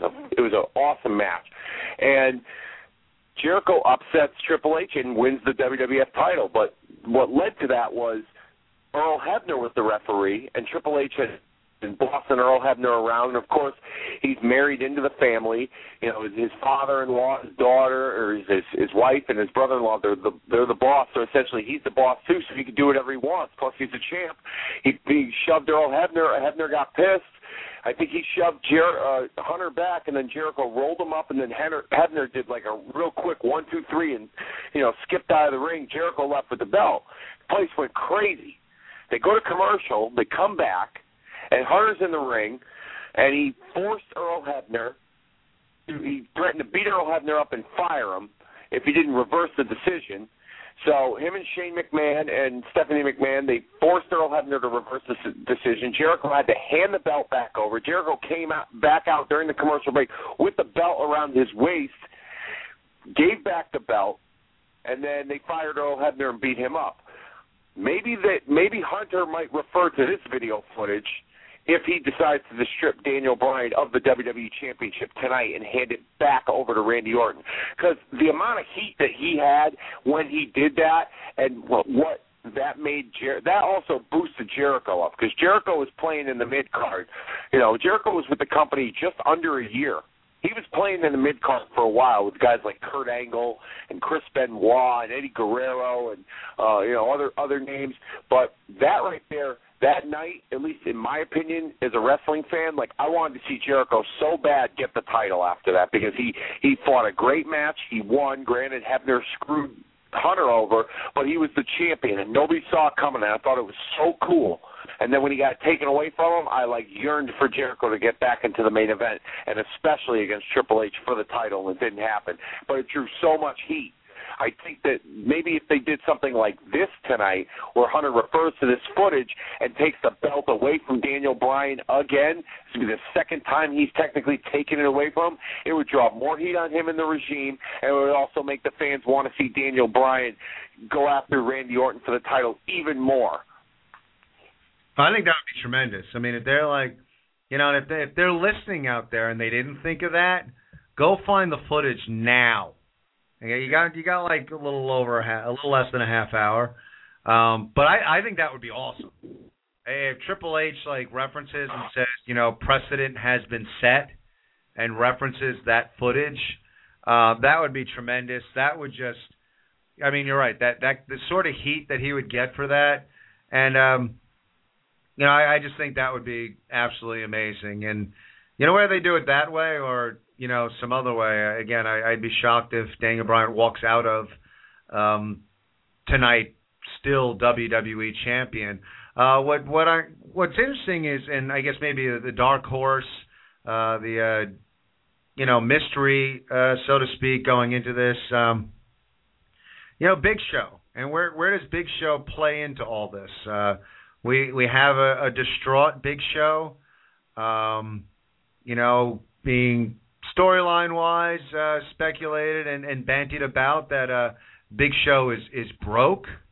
I believe he's broke because he was actually the one that bought all the tickets to movie theaters to see Knucklehead. That kind of hit him hard. But that is speculation, or at least storyline, that Big Show is broke. He needs the money. He needs to follow orders. He was suspended one night without pay. Does he play into this at some point tonight? At some point, after being suspended, and setting that up, that he really cannot afford to lose a night of pay? Does he have some involvement this evening? Does he, knock Daniel Bryan out for Randy Orton to get the pin and win the title again? That is kind of a, interesting. You just kind of figure, Dave, that they keep building this, and at some point we're probably going to see maybe Triple H gets back in the ring and we see Triple H versus Big Show, or something's going to happen with Big Show. They're definitely setting something up for him. But what had happened about him being suspended definitely kind of points the finger at, he's at a breaking point, and he has to follow orders at this point. Do we see Big Show having any sort of involvement this night in this storyline? Oh, absolutely. I mean, he was, last week he basically, let Daniel Bryan, get his hands on Randy Orton, and then, following that on SmackDown, he had a go around with the Shield a little bit. It's either one way or the other. Either he follows orders and he's that reluctant giant, but he's got to do it to his family, or he goes nuts and snaps and takes his frustration out on the regime, and then he gets fired, and then maybe takes a break and comes back, or something's got to give at this point, because he can't just keep being the torn Big Show and what he's going to do. He's going to have to do something. It kind of reminds me of what Vince McMahon and the corporation did to Kane when Kane was forced to be a member of the corporation. They had held over his head that if he doesn't do what they're told, they're going to send him to the insane asylum. I now with Big Show, it's a little different story. If Big Show doesn't do what the regime tells him to do, then they're threatening to fire him, and he's basically broke, so he's got to keep his job. So eventually, I think at some point, I don't think we're going to see Big Show so torn anymore. I think for a little while he's going to be with them.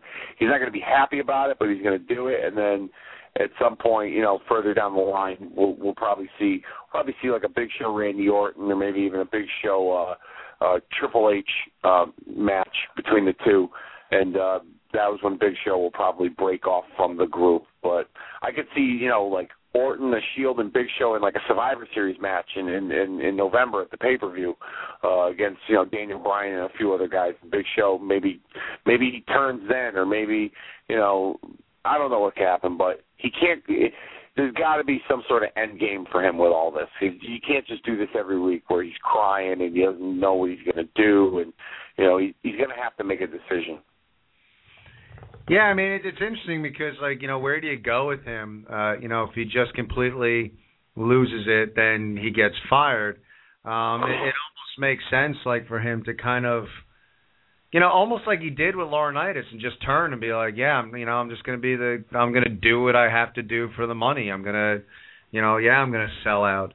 And maybe he turns heel again. Who knows? But you do wonder, where exactly the breaking point's going to be. I'm curious, Dave, coming into this Raw, as far as Daniel Bryan and his WWE Championship, if you had to predict an outcome of the evening, where would you go? I think the start of the show, they're going to address the situation with the referee, and then I think they're going to. Because the Battleground pay-per-view, I believe, is in 3 weeks. I want to say. I think Hunter's going to strip Daniel Bryan of the title. It's going to draw some heat. Whether he refers to the idea that I brought up or not is a completely different story. But you'll see a lot of the whole instant replay with what's his face, with the referee, and they'll show the count again, and then it will probably set up a match between him and Orton at the Battleground pay-per-view. Hunter will strip him of the title because it's the best decision for business, but he'll give Daniel Bryan another chance because he knows that's the right thing to do, and they'll have some sort of match where there must be a winner between him and Orton. I think that they'll announce their match for the next pay-per-view tonight, but I don't see Daniel Bryan at the end of the night being the champion. I don't even see Randy. I don't see Randy Orton being the champion either. This might be a match for the vacant WWE Championship. Like I said, going back to the conversation Orton had with Hunter in the locker room last night, Hunter wanted to make sure he was the right fit. And Hunter took a lot of flack in storyline sense that, he picked Randy Orton and Randy Orton cashed in the Money in the Bank and this was all some big plan and ruse. Well, now Hunter can, kind of throw it back into people's face that, I did what was right was for business and it's fair, and Orton won the title fair and square. He didn't cash in the briefcase. So I think that's what could eventually lead to, but they'll still cause a reign of terror amongst, the entire company itself. But tonight, Daniel Bryan is not leaving WWE champion. But here's another thing, too. So something we forgot to mention earlier that I know that you and I want to talk about tonight, Dusty Rhodes. Dusty Rhodes might have some involvement in this as well, because Dusty Rhodes, obviously the father of Cody and Dustin, Goldust, they've been involved in this storyline since Cody has been fired. Dusty Rhodes is also, behind the scenes, he works down in Florida for the NXT developmental group, but on their television show, he's their general manager. And at the TV tapings just recently, Triple H had fired Dusty Rhodes as the GM of NXT and had named JBL the GM of NXT.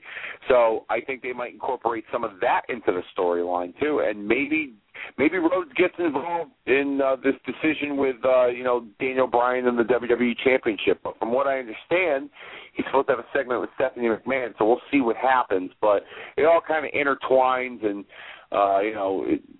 revolving around the Triple H led regime.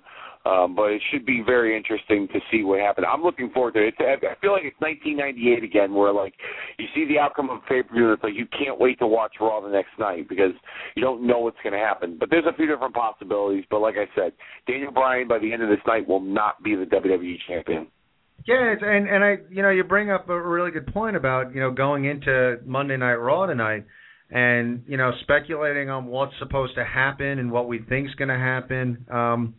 Again, WWE is moving in the right direction. And I do think, sometimes you got to pull back a little bit as a wrestling fan. And, sometimes I wonder, some fans, I think they're more at home, complaining about stuff than actually enjoying what's going on.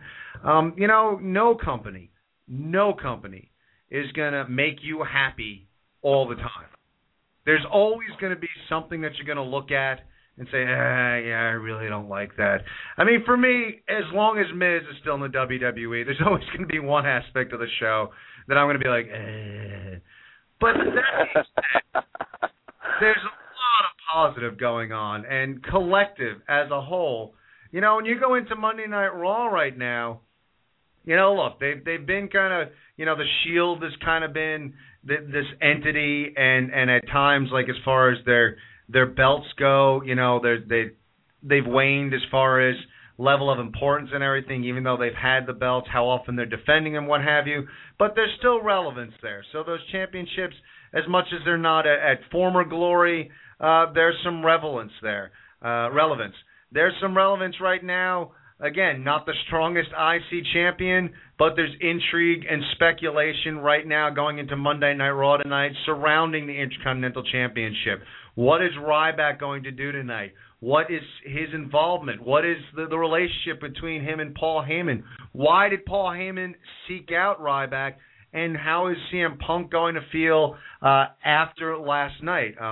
Not only that, how is Punk's back going to be tonight? Because he had a nasty slash reminiscent of Hardcore Holly across his back after going through that table. So how is that all going to play out? And again, another belt that there's a lot of relevance involved. What are we going to see out of Alberto Del Rio? Do we get a rematch even tonight? Does RVD fight Del Rio again tonight? What's going to happen with that championship? And as we said before, there's relevance for the Divas title.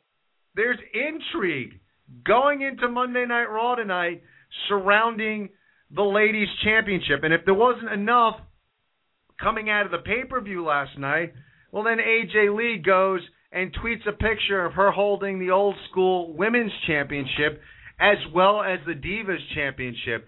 And, man, I'll tell you, when she's coming out against the Divas, it would make my night if she comes out and puts that Divas belt in the trash can and brings back the Women's Championship.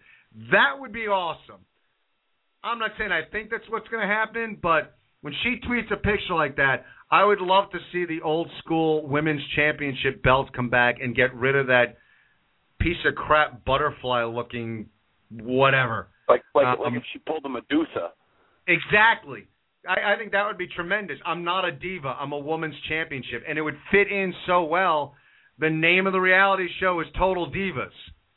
I'm not a diva. I'm a women's wrestler. And she dumps that. I think that would be tremendous. So there's intrigue surrounding that. Why did she tweet that picture? Maybe she just tweeted that picture for attention and to gain speculation. But it's working. And then all the intrigue surrounding the COO, Triple H, Stephanie McMahon.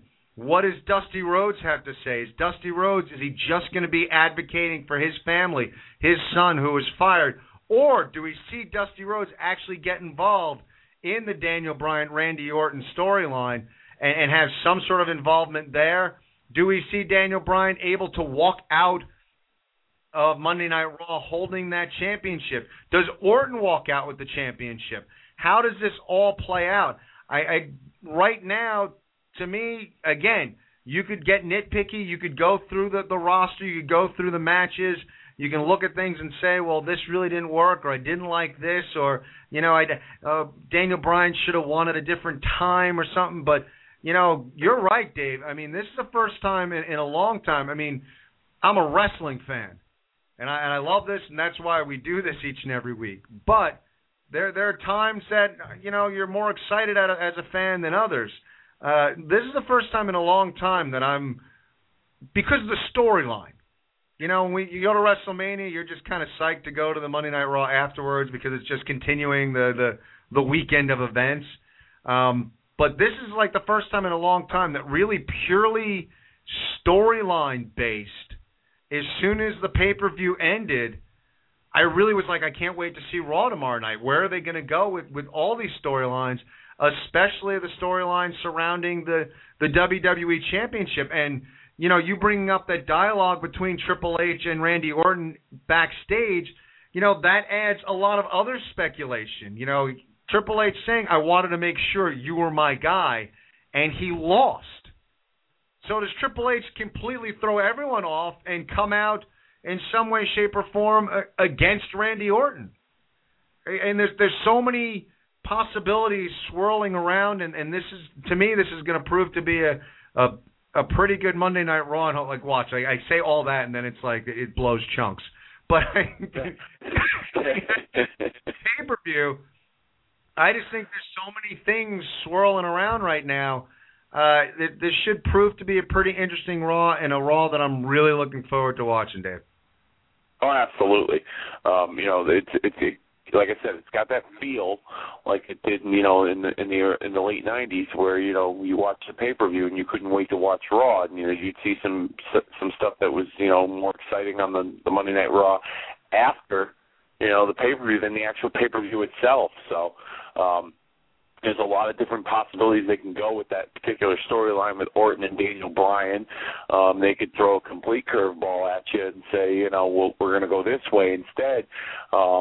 You just kind of mentioned, about what I was saying about the dialogue between Hunter and Orton. I wouldn't mind seeing something completely different. But then again, I've been enjoying what the two of them have been doing. So regardless of the fact, I think the end result as far as the progression of the story is going to be good. And maybe we'll see a surprise tonight from somebody. I don't know. But overall, last night they did their job and getting people to tune in tonight by the end of last night's pay-per-view and what happened. The other stuff, people will watch, because of the other results. But tonight, between the Dusty situation and with the Orton-Daniel Bryan storyline, there's going to be a lot to talk about. Definitely, for sure. Agreed. And I think that creatively, again, you want to be nitpicky, whatever, but I think creatively speaking, the pay-per-view did its job. And that's, it's not one of the big four. So I think that, those pay-per-views are to help facilitate things, to help storylines along. And like I said, we try here. I mean, I guess we wind up being a bit of a different show than other wrestling shows and podcasts and what have you out there because, ultimately I don't understand it sometimes, but I you know, we're fans. You know, we're fans of wrestling, and man, like there's enough bad stuff that happens in life that you know, if I really watched wrestling and found myself complaining about it that often, I think I'd close up shop with the show and I'd stop watching and I'd watch something else on Mondays and Wednesdays and Thursdays and Fridays and Sundays when there's pay-per-views. You know, there's a lot of hours that I could probably find some other things to do. And, you know, I ultimately, you know, I want it to be good and I want to stay positive. And this is something that, to me, it's a good time to be a fan. It's an exciting time. It's something that you know, when you start to get that feel of a lot of things working. And we've talked on this show a lot before about, you know, if we did complain or did criticize, you know, there was a lot of time where, you know, the pay-per-views or the card or Monday Night Raw was top heavy. And we've discussed at length over the years about, you know, not hating John Cena, but understanding that at times it seemed like the WWE was cramming John Cena down our throats. And it was too much about John Cena and not developing the rest of the card.